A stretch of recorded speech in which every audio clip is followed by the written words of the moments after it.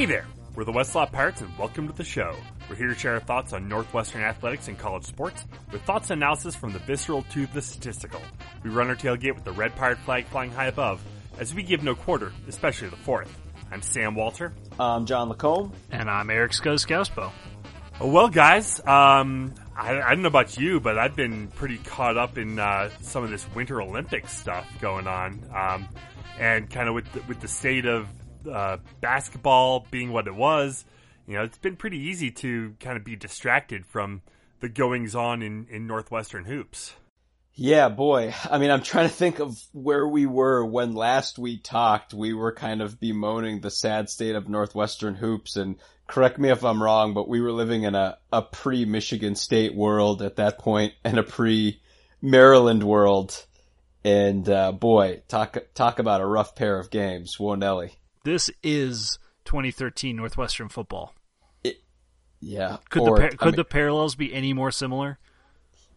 Yeah, you're absolutely right. 2013, or I'd even say 2002 too. I mean, or 2001. The Michigan State game is clearly the Nebraska Hail Mary game. Coulter and BMAC. I guess you could say BMAC and Damian Anderson maybe, but I don't know. Like, it just the fact that we won a bowl game, you know, we got to the tournament, we won a game, and then just utter collapse the next year. I don't know. Well, it's really at least, you know, we can say after tonight's loss to Wisconsin, we don't have to worry about playing at All-State anymore. That's done. Yeah, the next game we play at home will be in the brand spanking new shiny palace that is going to be the new Welsh Ryan Arena. Thank goodness. Yeah. Yeah, I mean, we're going to be turning a page for sure. We've got one road game at Iowa, who were the worst team in the Big Ten this year. But again, Wisconsin, you know, was one of the worst teams in the Big Ten this year, although they're playing a little bit better right now. And we just lost to them at, again, quote unquote home. But yeah, I mean, this feels like just because this team is fighting injuries. I mean, you've got Vic Law out, McIntosh, you know, would have been out had it not been senior day. It certainly doesn't feel like this is a team that has a miracle tournament run in it. It just kind of feels like, right, not unlike that 2013 year, not unlike that 2001 year, that these just will become these weird flyover seasons, you know, after years that had so much more promise. Did you guys see the special uniforms that the seniors helped design for tonight's game? Yeah, they were cool. I mean, I saw something on them that somewhere, but maybe it was Inside and you had a poll up and you know, what do you think about the uniforms? And I was, you know, I'll say, you know, BB plus. I thought they were cool. I like the concept more that you let the seniors design their uniforms. I just think that's a neat idea, especially on, you know, if it's going to be a one-off for senior night. They were kind of cool. I mean, they had some nice little elements and everything. I mean, I didn't think that they weren't the Gothics or anything, but as far as home unis go, they were pretty nice. Millennials. I don't know. I like how I kid. I liked how it integrated the cat in the NCAT, you know, which has been making more and more of an appearance on the football helmets. That was put in, like the skyline of Chicago on the back shoulder, the pinstripes, which were kind of an homage to the Jordan era Bulls third uniform, with the black with the red pinstripes. I think Scotty Lindsey really kind of liked that, and they kind of homage to that. So there were some really cool elements. And correct me if I'm wrong, but I think if you zoomed in on the pinstripes were actually like text, weren't they? I think you had to look really close, but I believe that the pinstripes were actually text based on things that the guys submitted. It was very, very high tech on the part of Under Armour. Yeah, it was text and all the three seniors' home area codes. Right. And it's kind of cool too that I think the coolest thing about it to me was the three seniors all insisted that Vic Law's stuff be on the jersey as well, even though he's got one more year of eligibility just because he was part of the same class and those guys have a closeness. So I thought that was pretty cool.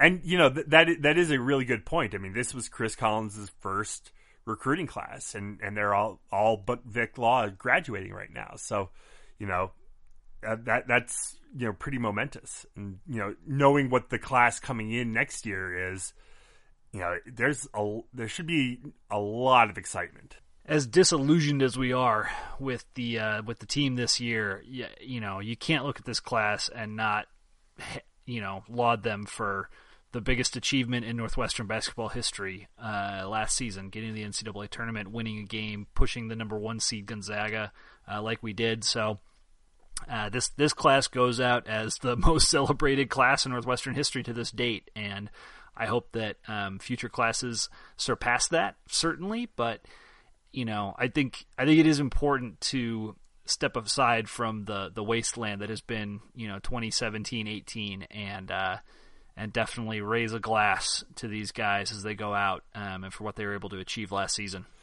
Where would you guys rate McIntosh in terms of all-time Northwestern basketball players? Got to be up. Players or guards? Players. I'm going to say players. Put him. Oh. That's tougher. I would say it's funny because if we're going by position, I don't know that he's in my starting 5 only because I still think I would put Juice ahead of him. 100%. Yep. And that's the thing. But I would say those two are 1-2. You're talking about the best Northwestern point guards ever. I would put Juice Thompson 1, Bryant McIntosh 2. I think the Scotty Lindsey to me is someone that I think if you look at all the guys, the guy who had the best arc for sure is Lindsey. This is a guy who came in as kind of a role player, but I mean, no doubt our most consistent player this season. I mean, he made the team go. I think Brian, McIntosh's inconsistency this season, partly injury related, and we've discussed it ad nauseum. But I think as he went, so the team went this season. By and large, he was inconsistent, and the team was inconsistent. But Lindsey was pretty much a solid force all year. I mean, he's going to run away with the team scoring title, and I think night in, night out, he was where the buckets were going to come from, and that wasn't always the case. I mean, the last 2 years, he's been a great scorer for us, but I think he's a guy who really continued to evolve and really grow all the way through college. And by the end of the year, I think he's a guy who's definitely looking at some all Big Ten honors at the end of the year, in a season where there won't be a heck of a lot of other bright spots. Are there any other 2 guards you would start above him? I mean, I guess maybe like Jatim kind of played the point out of necessity, but it's so hard to say, and this is, again, it's interesting to evaluate the end of this particular era of the Chris Collins administration and then try to compare it to the entire Carmody administration, where it's like you have all these guys like Vedran Vukusic or someone like that, where you're like, hey, I mean, the guy poured in a ton of buckets. He was tall and he could shoot the lights out. I mean, obviously John Scherna is the ultimate, and John Scherna, of course, is going to be in any Northwestern starting. But those guys are small forwards, though, right? Like, true. Like, but I mean, has there been any? I mean, and again, like another name, Craig Moore, scored a ton of points and played point guard again, maybe out of necessity. And then you got Trey Demps, who was, I mean, trick or treat at times, but maybe the best pure scorer Northwestern's ever had in the backcourt. Yeah, but I mean, Lindsey's in the discussion. He doesn't quite have the mountain to climb that McIntosh has to get to number 1. Yeah. But I think if we're looking right, I mean, for sure it's Thompson or McIntosh. Yeah, Lindsey's in the discussion as much as I might even put him ahead of Demps. We all remember Demps for the electrifying moments. But Lindsey, the past 2 years, has had what Demps did not have, which was consistency. Yeah, absolutely. Exactly. Evan Eschmeyer, of course, right? Yeah. John Scherna is going to be your 3 or your 4, and then you're just trying to fill one more spot, I guess. I mean, I might put Crawford in there. Yeah. Like maybe Law surpasses him someday. It's hard to not have Kevin Coble on the team, but I don't know how you can with the way his career ended. True, but there are some older guys too that yeah. I just don't know enough. I don't know enough about their Kevin Rankin, yeah. and the other name is escaping me right now, like Gino something or Gino, other. Gino but Carlisle? again, Gino Carlisle Thank you. finished. But again, Gino Carlisle finished his career just like Coble at another institution. So He and Esch could have played together, but he didn't. Well, then so now go back to the five starters we just talked about: Eschmeyer, Scherna, Crawford. We'll say Lindsay and Juice. It's a crime that team didn't make the tournament when those three guys were starting. Yeah. Yeah, for sure. And again, that's to show just how big of a mountain this was to climb. And these guys will always have that. And watching the end of the game today, I mean, McIntosh walking off the court, he was crying. Collins was crying. Just a really emotional time for these guys. I think Collins gets it. And Collins has taken his lumps this season. And you know, he's deservedly.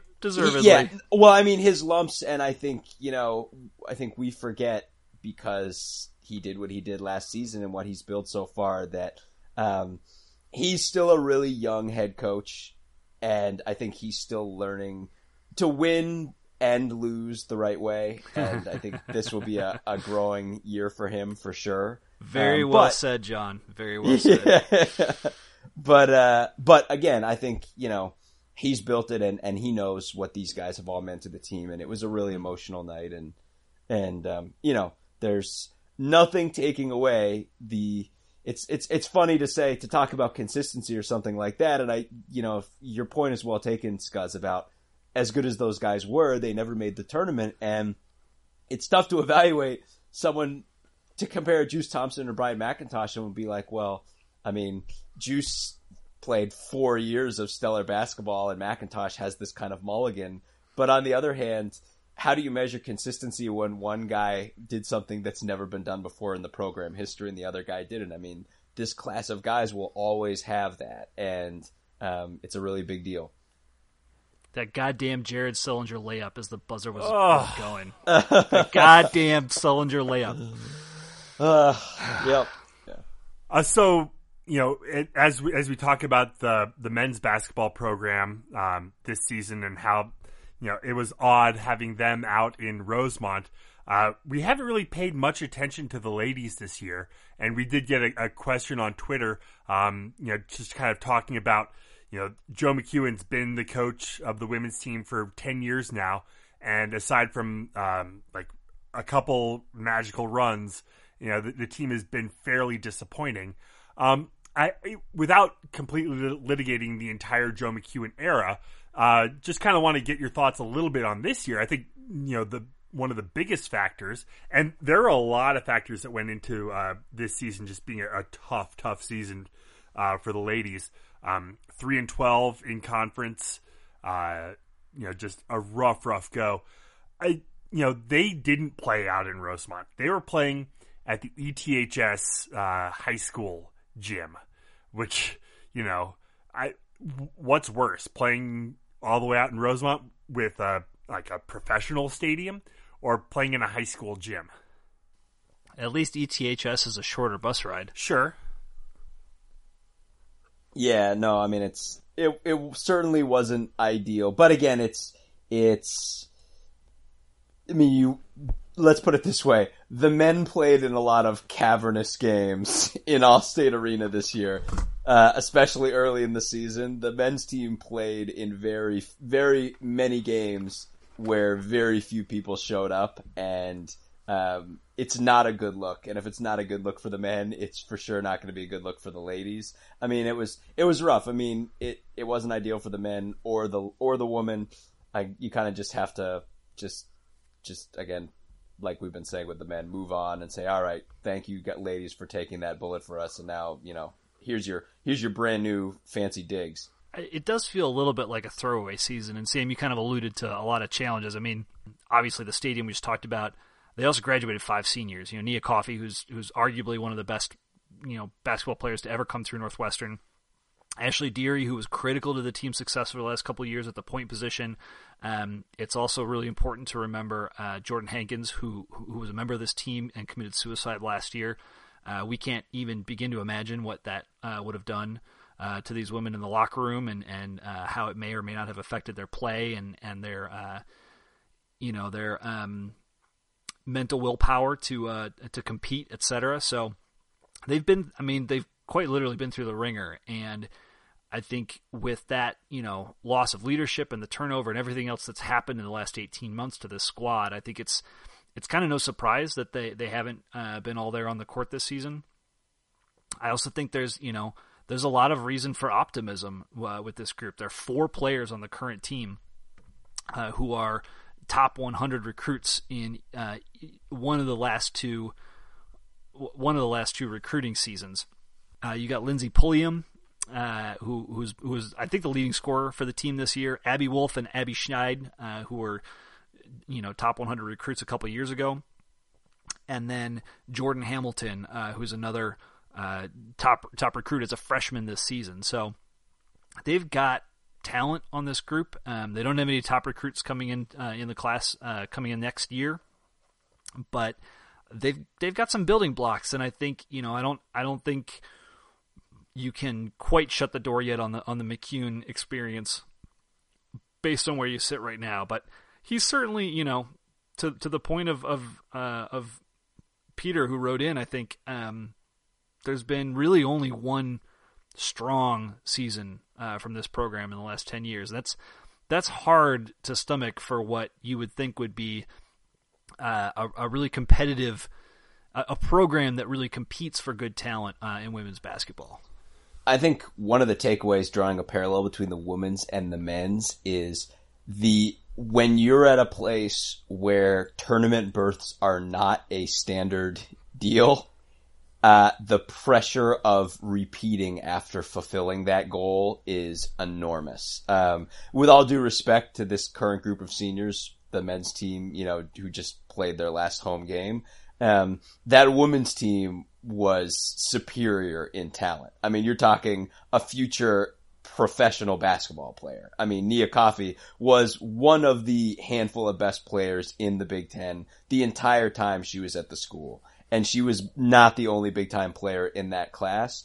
And they didn't even lose 10 games her sophomore year and went on that awesome tourney run. And that was it. I mean, after that, for the next 2 years, that class of girls had to deal with the crushing pressure of trying to get back to that place, and they weren't able to do it. And it's not hard to draw parallels from that to what the men's team has experienced this year. And then, you factor in just a huge tragedy into the group. And then you have kind of turning the page, and obviously, one of the things that happened this year to the team, Amber Jamison left the team literally right before the start of the season. I mean, the ink wasn't even dry on a couple, major pieces that had been written about her, that she had sat for and been interviewed for, and then she left the team. And again, we don't know why she left, and not going to speculate, but I know if you look at social media, I mean, she's basically been quiet on social media since she left the team, except in January, when she made a post to commemorate the death of Jordan Hankins 1 year from the time. And that post was immediately replied to by almost every member of the team, current and former, all just with sharing the exact same thought. So clearly this is a close group of girls who are all, very deeply, hurt and affected, and understandably so, by what happened. And, it's just a huge tragedy like that at the same time that you're having a huge shift in turnover, in eras of a program. I mean, it's really hard to deal with. And with that said, just like Scott said, you've got a great class of recruits who just came in, but I mean, they're missing out on some veteran leadership that they would have been expecting with Jamison's departure. They're great recruits, but they're not world-beating recruits. And if they're suddenly trying to do it all on their own, you're going to have growing pains. So plus you take into account just the senior leadership that left. I mean, those 5 seniors who graduated last year were getting a majority of the minutes. I mean, I don't think McEwen was going too deep into the bench. So, a lot of these big name recruits, freshmen, sophomores, the sophomores probably didn't play a whole lot last year. So, right. They're all kind of just getting their feet wet. in a weird situation playing in a high school gym. Right. And again, it's like that's the thing. I mean, I think it's it's weird because this season you kind of have to give a mulligan. So it's like if you're evaluating McEwen's career on the whole, I mean, we're only 4 years removed from an absolutely magical year, and then 2 years that failed to live up to that for the reasons that we've talked about.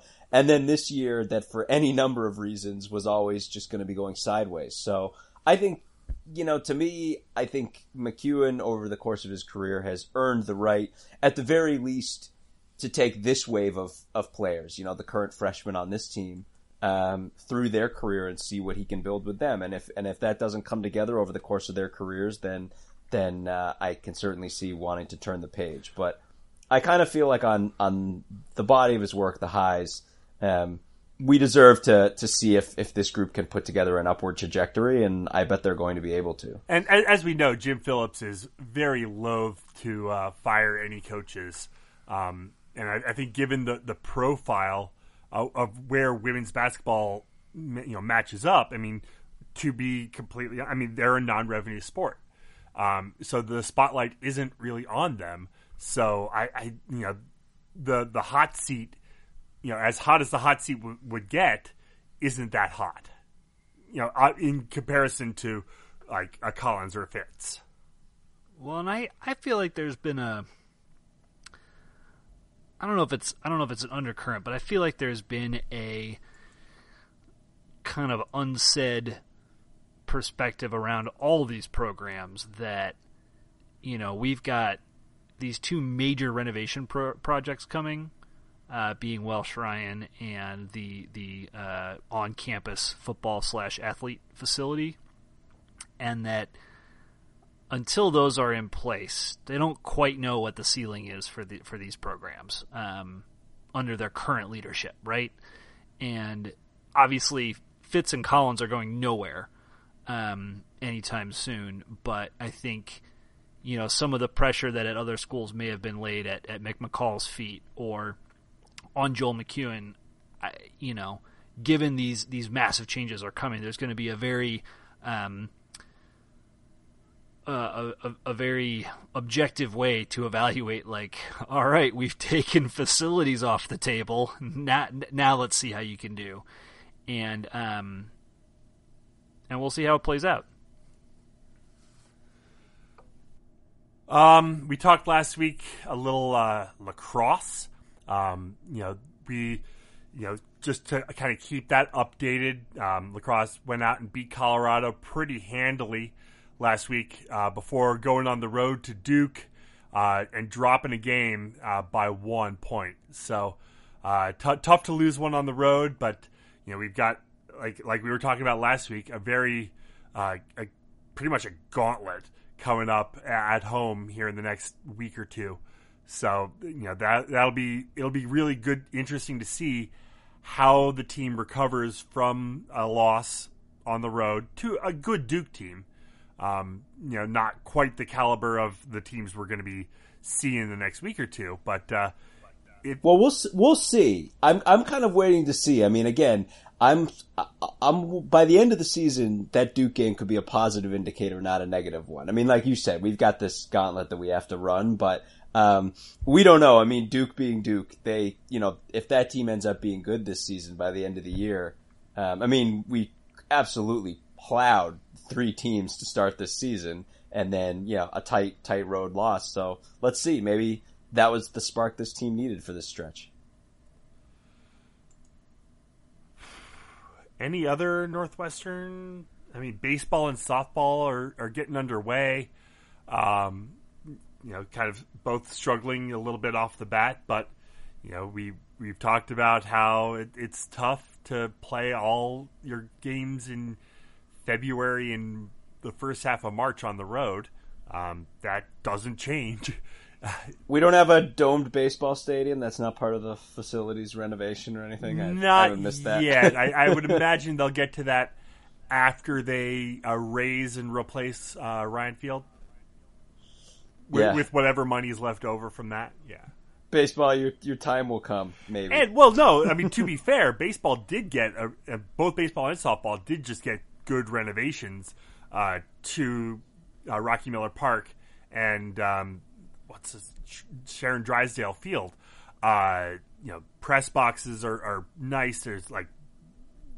They're both much nicer facilities now than they had been, but that doesn't mean we're putting a dome over either of them. Right, they're really nice facilities that continue to be well above the Mason-Dixon line, and in baseball, that's always going to be an issue. So I want to finish off this episode with a little discussion on the Olympics. Winter Olympics in full swing, kind of nearing the end as we begin to wrap it up. Just an amazing run by the women's hockey team with just a beautiful win for the gold medal over arch rival Canada. Snowboarding has been a lot of American medals there. Just kind of want to get your guys, early takes on this Olympics, how this has been going so far, and kind of start a discussion on that front. Let me just open this discussion by saying that we had a little moment we edited out where Scuzz had to get up from the pod for a second and led me to check my television, which I had on mute, and look at women's figure skating. And I saw there was a red box, and I saw that Mirai Nagasu was skating, and Scuzz was like, Sam was like, oh, how's she doing? And I was like, well, I haven't been following it, but not good, because I think she usually starts with her triple combination, and I see a red box up there. And I was like, isn't it funny how we all become experts in all of these sports for like 2 weeks? Especially curling. Especially curling. Yeah, right.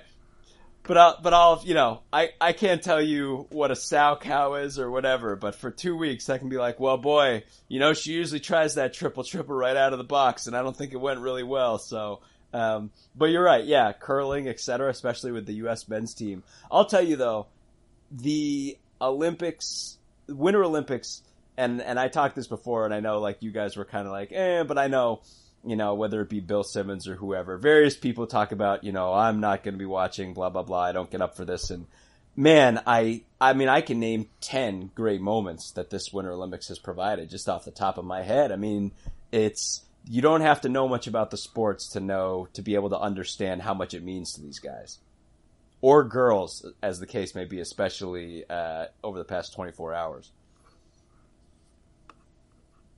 I'll say again, I said this last week when you did your final thought, everyone I know is watching. I don't know who you are referring to that's not watching. And I guess my larger point, right, is that people love to poo-poo the Winter Olympics relative to the Summer Olympics as, it's all niche sports, blah, blah, blah. The coverage of it, and maybe it was just like the Ringer podcasts or Bill Simmons or whoever, but listening to all these people in the lead up, people talking about different sports and being like, oh, I'm not up for it. NHL players aren't going this year, et cetera, et cetera. And I mean, the entire time that I've been watching, I don't care what the sport is, there have just been some awesome moments. I can rattle off 10 of them just off the top of my head.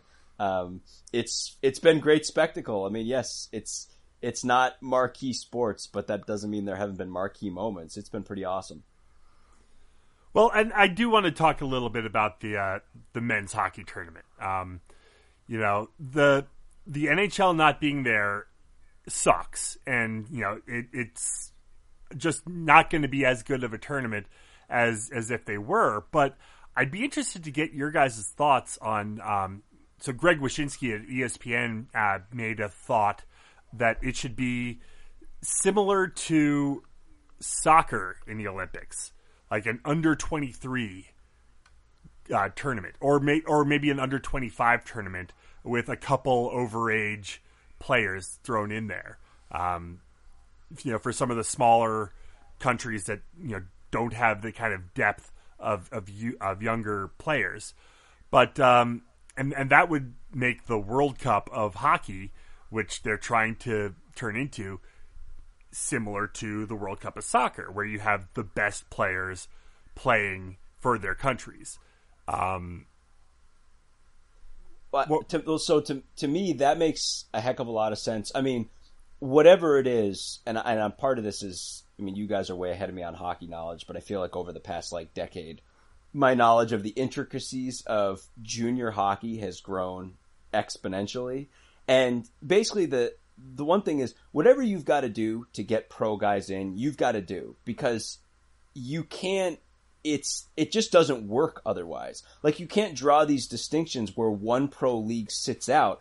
I mean, even at the college level, all of these guys have effectively played pro hockey prior to being in college, even though they weren't being paid, because that's the way that juniors work. And a lot of guys play juniors instead of going to college, et cetera, et cetera. It's just, you take this Olympics, you have all these guys right from the KHL or whatever playing, professional hockey players, but you just don't have NHL players. And if that's because, you know, the union wasn't able to work it out, or like that there wouldn't have been enough guys to field teams. I mean, if this age restriction allows the NHL to continue doing whatever they need to do, you know, concurrently with the Olympics, then fine. But I mean, it's like, that's to me is the weirdest thing. It's like, if it's amateurs, fine. But the idea of amateurism in hockey basically doesn't exist now. And you can't have one league opting out and all these other leagues opting in. That to me was the weirdest thing of all.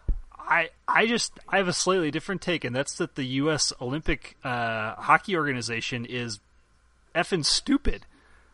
Why did they fill this team with old, slow NHL players instead of dynamic, young, under-23 talent from the college and junior ranks? Yeah, they're morons. They could have won this whole tournament.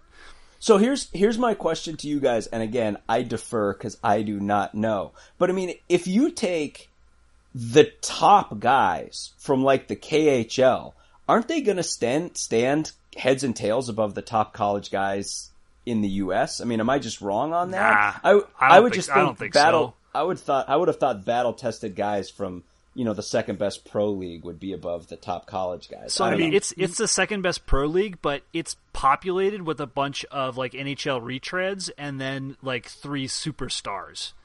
And to me, if you're good and you can play in the US, you will. Like the NHL, you're going to make so much more money. Well, to a point. I mean, there are some cases where certain players are making more money in the KHL. But those are fewer and far between, and a lot of the times they go to the KHL, make a F ton of money, and then come back for the better quality of play. Well, and so the two amazing players, like one is Pavel Datsyuk, who always had said he wanted to play in the KHL, and the Detroit Red Wings were garbage, and he has gone over there and extended his career and is making a ton of money. And the other one is Ilya Kovalchuk, who is a anchor weight on any team he would come play for in the U.S. because basically he signed this crazy contract with was it New Jersey? Jersey. Yeah, with New Jersey, that the following year was basically deemed 100% illegal by the league. I'll note as a Blackhawks fan that the Marian Hossa contract was not much far behind what they did with Kovalchuk. But basically they signed him for a ton of extra years for like $1. And it allowed them to lower the average annual cap hit. Spread the cap hit, but he got all of the money up front. Yep. But knowing that he was never going to play in those years, he was always going to retire for some reason or another.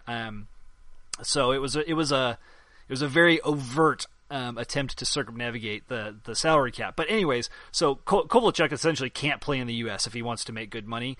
And then Datsyuk was, really nearing the end of his career. And then outside of that, like, I don't see why the young talent, like the U.S. has won or been in the final game of the under 23 and the under 18, the World and Juniors. like all those World Juniors championships and titles and tournaments, which are all amateur players. The U.S. has been killing it. We've been beating Canada head to head, and that U.S. Olympic hockey went back to the same terrible, approach of loading the U.S. team with physical, truculent veteran players so that they can, fight Canada to a draw and win in a shootout. Is just the stupidest goddamn strategy in the history of Olympic hockey. And especially when you look how it played out, the best players on the U.S. team were the college guys. Yeah, the 2 college guys that actually made it. It's unreal. Oh, it's infuriating. I think it's because, I don't know, I think part of it is, I feel like maybe the committee wasn't expecting this to play out this way. This is what they do every year, John. Like last year with NHL players, they picked all the big physical guys to try and slow down Canada because they're convinced we can't score with Canada, as opposed to like trying something different that hasn't worked for 16 years. I just meant with the whole thing this year with the blend of players and everything. It all just feels so ham-handed and slapped together. There's no way. I don't mean like from the USOC's perspective. I just mean that this format is not something that's going to be repeated. Like either the NHL is going to work it out. I mean, I'm with you guys. I like the idea of youth. The way that soccer sets it up. Soccer's is a little bit strange too, but soccer basically does a bunch of young guys, but then they'll buttress it with one or two major stars. So yeah, and that's what that's what cool we're suggesting.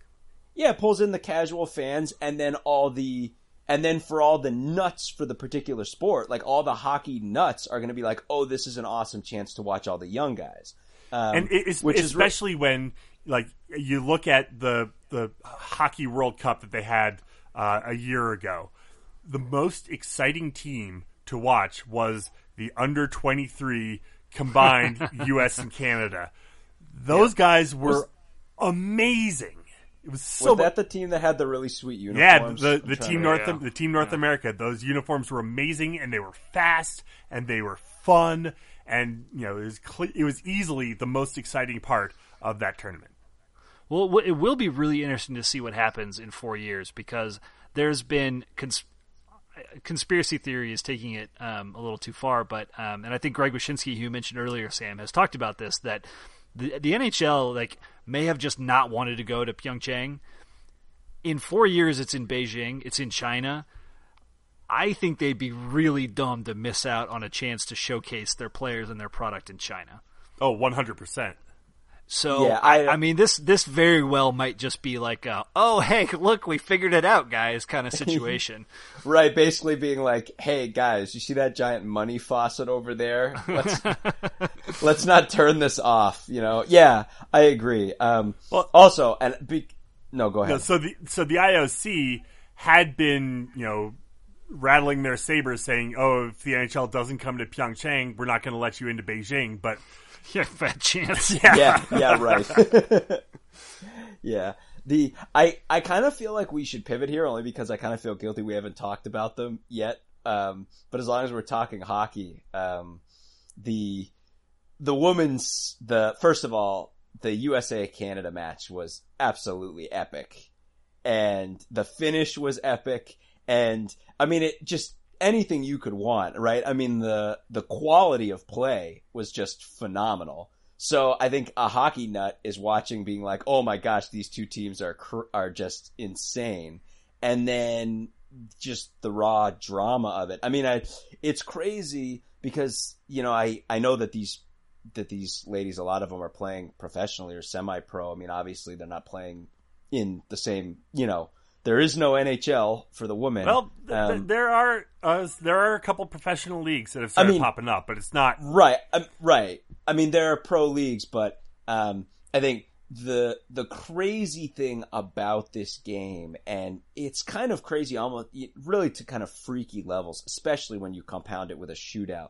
It's obvious that both teams are basically training for 4 years for this moment, and just to have that much riding on one game is just so crazy. And again, we all profit off of it emotionally because the investment of the two teams is so completely over the top. When you have one team just delirious and one team sobbing at the end, it's just unbelievable. Now, obviously, you can make that argument about a lot of different Olympic sports, but in the case of these guys, I mean, with the border rivalry and, particularly all these girls from northern states, close to the border versus all the Canadians. They all know each other. They've all played together in college. And they've all just been training for 4 years to go against each other. I mean, it is just so dramatic. Well, and kind of the state of women's hockey right now. I mean, it is pretty much a foregone conclusion that any championship, be it Worlds or Olympics, is going to be US v Canada. Only since women's hockey was introduced into the Olympics at the Nagano Games in '98, only once was the gold medal game not U.S. Canada. Either the U.S. or Canada has won every single gold medal in women's hockey.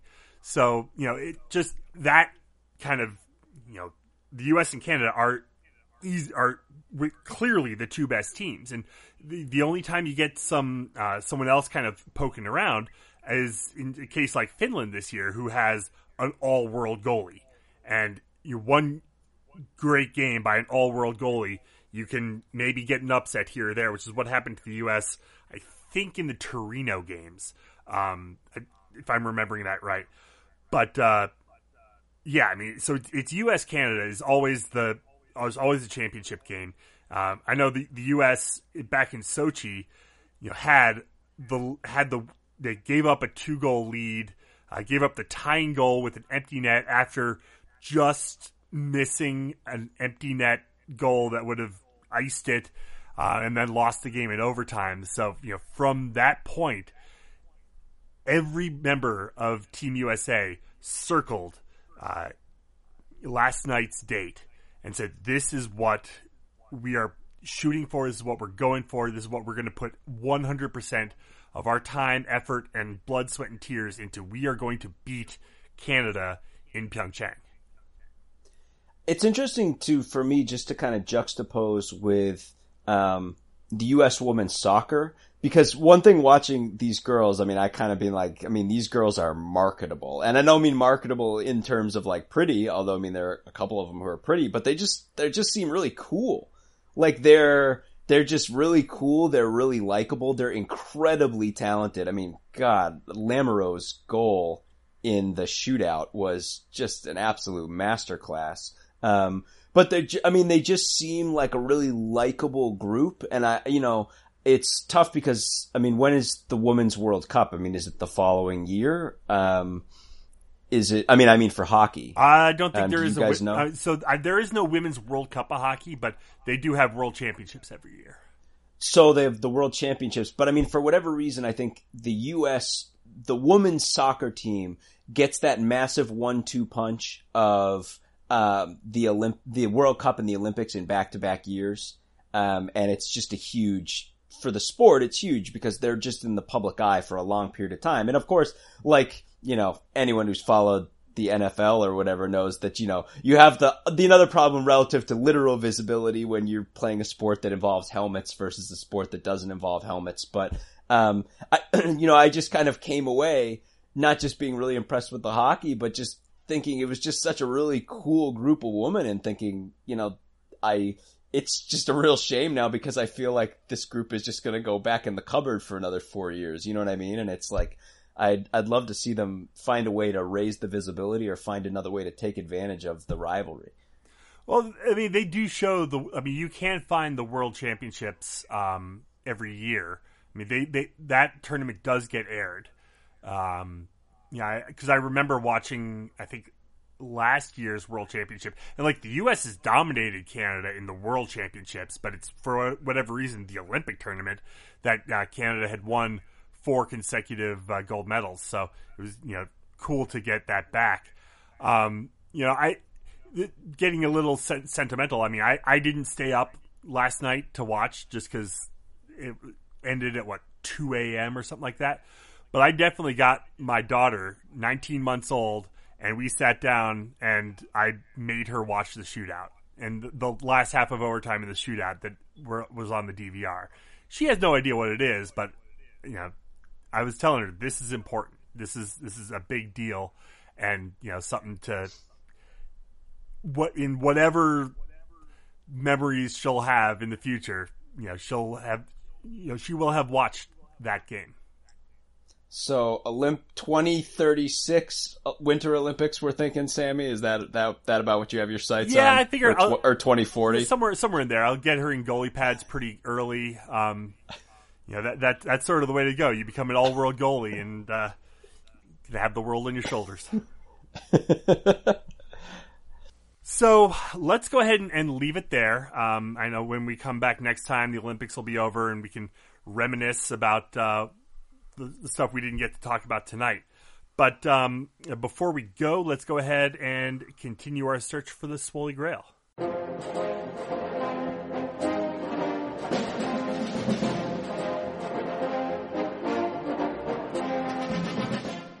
jump in with a final thought for me, which is Olympic related, and that's that.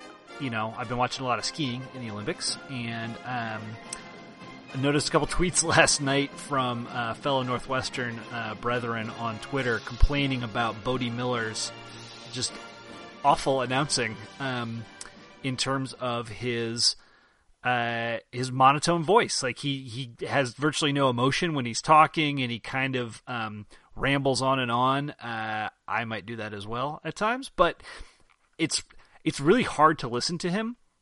And what is especially frustrating and galling about that is that the stuff he is saying is bloody genius. I've learned more about Olympic skiing and downhill skiing and the types of things the skiers are dealing with and the approaches and all the other things that go into being an Olympic athlete on the mountain. I've learned more in a week listening to Bode Miller than I have in every Winter Olympics I've ever watched in my entire life combined. His analysis and the things he comments on, it's akin to some of the stuff that Tony Romo does this past season in the NFL, where he understands what these athletes are doing and how they're preparing in ways that none of the rest of us do. Even subtle comments around like, oh man, she really needed to be aggressive there, or oh, they got too aggressive on that spot. I've made that mistake 1,000 times. Like just like those little things, and to be able to put that just touch of context on it has made it that much more enjoyable. Except he's terrible to listen to. Come on, Bode, fire up a Red Bull or something before you get on the air next. It'll do you good.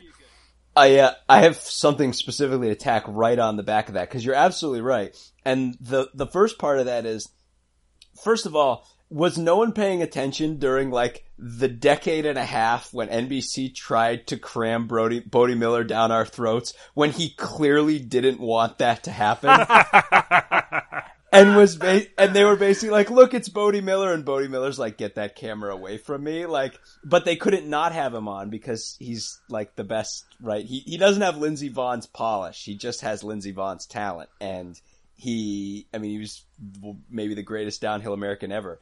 But when Esther Ledecky had that shocking win, where she's here to snowboard, but she pulls off this shock run.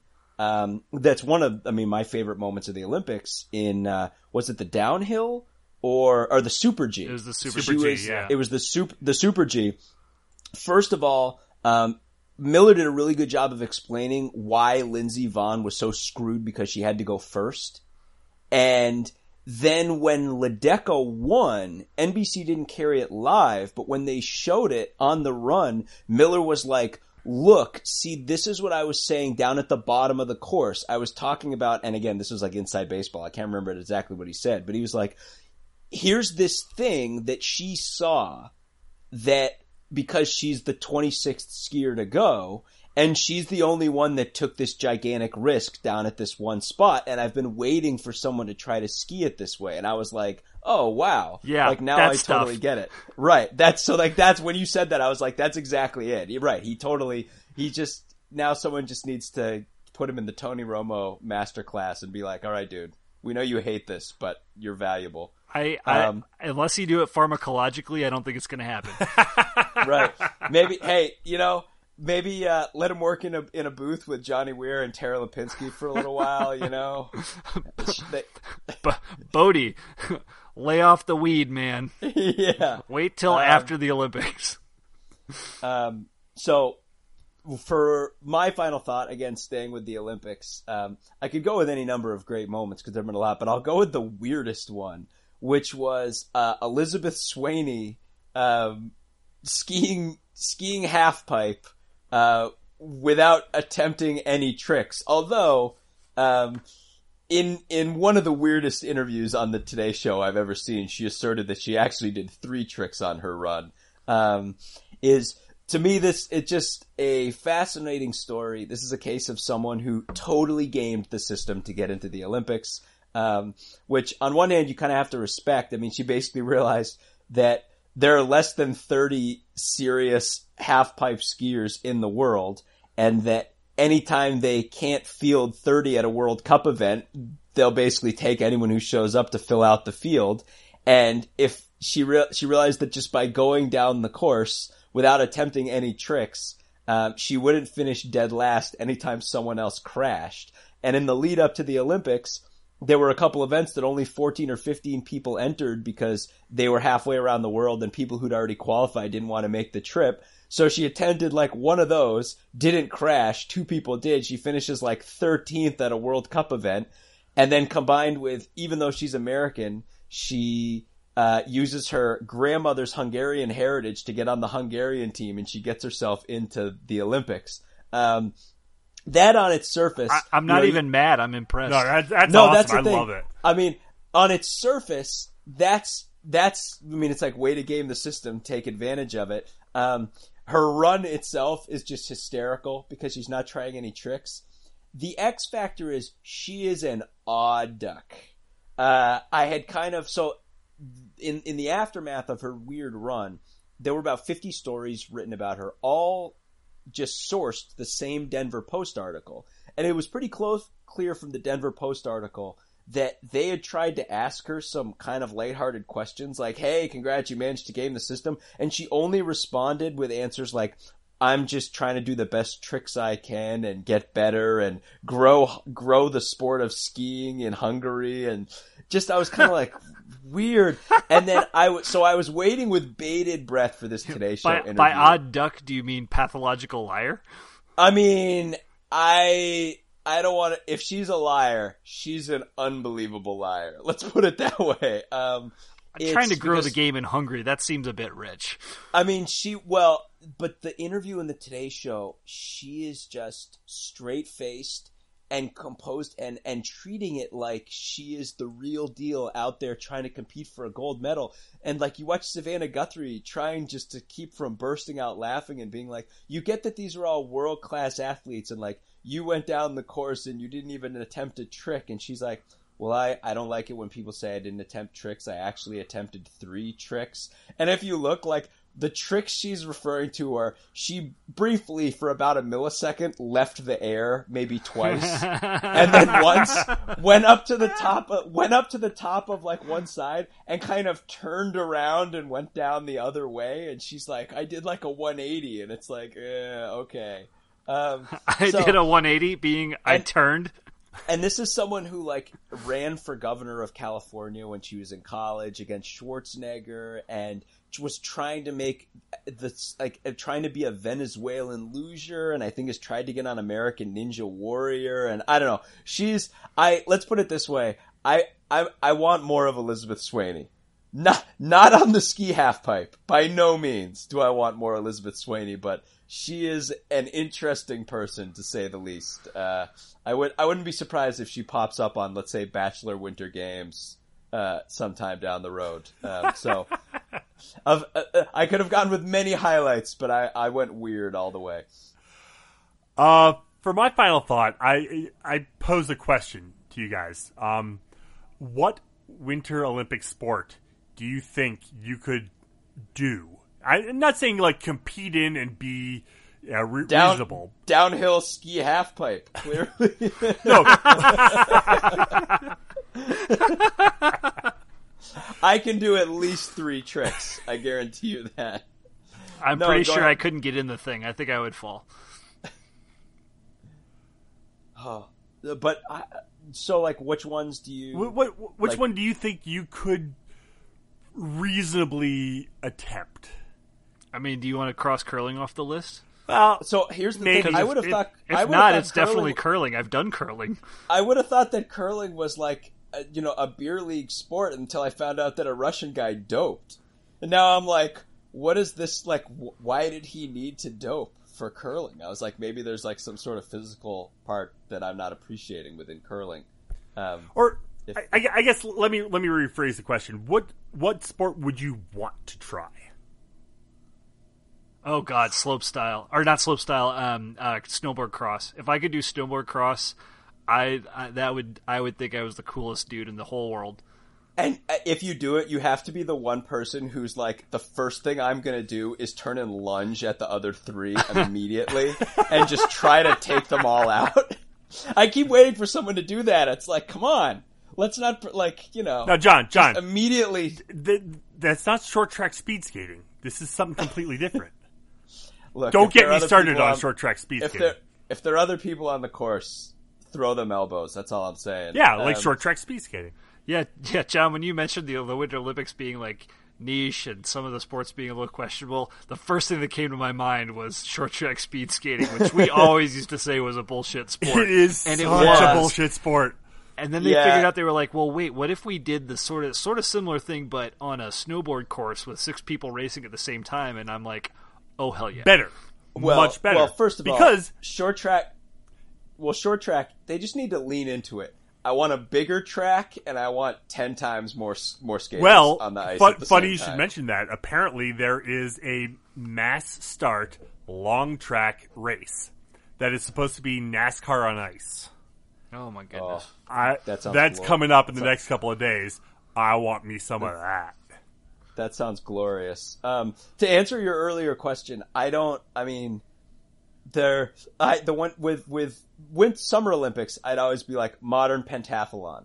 I was like, I've got a wife who was an All-America fencer. She teaches me how to fence a little bit. You shoot a gun, and then what are the other? I don't know. What about biathlon, man? Biathlon is kind of up that alley. Well, man, like, I'm sorry, but like cross-country skiing is like literally the worst thing ever. It's like you don't want the bear to get you, do you? No. It's like running a marathon if someone's like here, let me show you how I can make this harder on your body. and oh yeah, carry a gun, a heavy rifle while you're doing it. Maybe they could introduce like a snowshoe and shoot biathlon type thing. That'd be fun, yeah. I think I don't know. Gosh. Maybe, no, I don't know. Part of me wants to say skeleton. I was kind of going down somewhere in the sliding sports. But I mean, like, it's so freaky. I mean, you're going like 100 miles an hour. But I mean, head first down a solid ice track. That looks insane. But you know, if you could do it and like do it safely, like bobsled or luge would be the rush on that has to be insane. I would say maybe luge because all the other ones require some sort of track and field type proficiency to build up momentum at the beginning. Whereas luge, you kind of just paddle for a little bit, and I think I could do that. I could definitely paddle like 5 times and then lie on my back. That sounds like my kind of sport right there. Good times, good times. I mean, I guess, Sammy, the other obvious answer is hockey. Which we both played for a while. Not competitively, but we got kind of competitive in a game or two. Yeah, but I mean, it was a league for dads of kids that were learning how to play. By the way, I cannot wait to be one of those dads again. Oh, hell yeah! Hey, so there's your answer to Olympic hockey right there. Just restructure it for dads of kids who are learning how to play. That's what I want. Field Olympic teams solely with those guys. That would be amazing. Look out, I can't stop. Yeah.